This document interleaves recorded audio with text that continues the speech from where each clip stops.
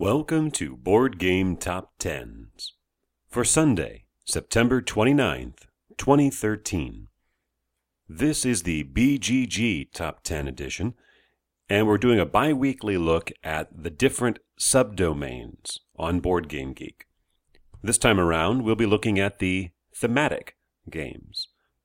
Thematic games are games that are heavily laced with theme, and essentially, it turns out that the list is basically games that are heavily fantasy or science fiction, with one notable exception, as you'll see. At number 10, with a rating of 7.617, Rune Wars by Corey Konieczka and published by Fantasy Flight Games. At number 9, 2 points better, 7.619, Blood Bowl, Living Rulebook by Jervis Johnson and published by Games Workshop. At number 8, 7.641, Earth Reborn by Christoph Bollinger and published by Z-Man Games.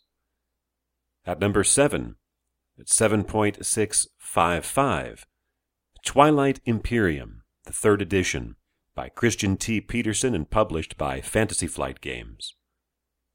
At number 6, with a rating of 7.664, Robinson Crusoe, Adventure on the Cursed Island, by Ignacy Trzewiczek and published by Z-Man Games. At number 5, 7.690, Descent, Journeys in the Dark, the 2nd edition, by Adam Sadler, Corey Konieczka, and Daniel Clark, and published by Fantasy Flight Games. So a span of only 73 points between those 6 games. Move up another 40 points to our number 4, 7.730, Battlestar Galactica by Corey Konieczka and published by Fantasy Flight Games.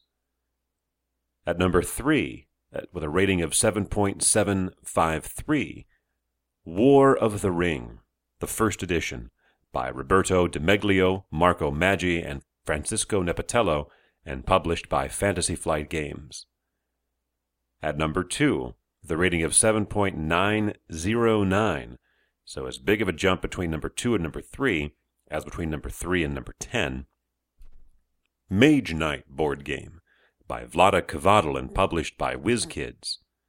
And at number 1, with a rating of 7.968, War of the Ring, the 2nd edition, by Roberto Di Meglio, Marco Maggi, and Francisco Nepatello, and published by Ares Games.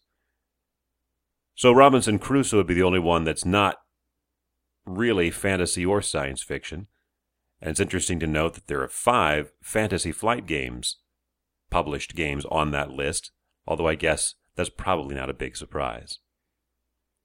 For Sunday, September 29th, 2013.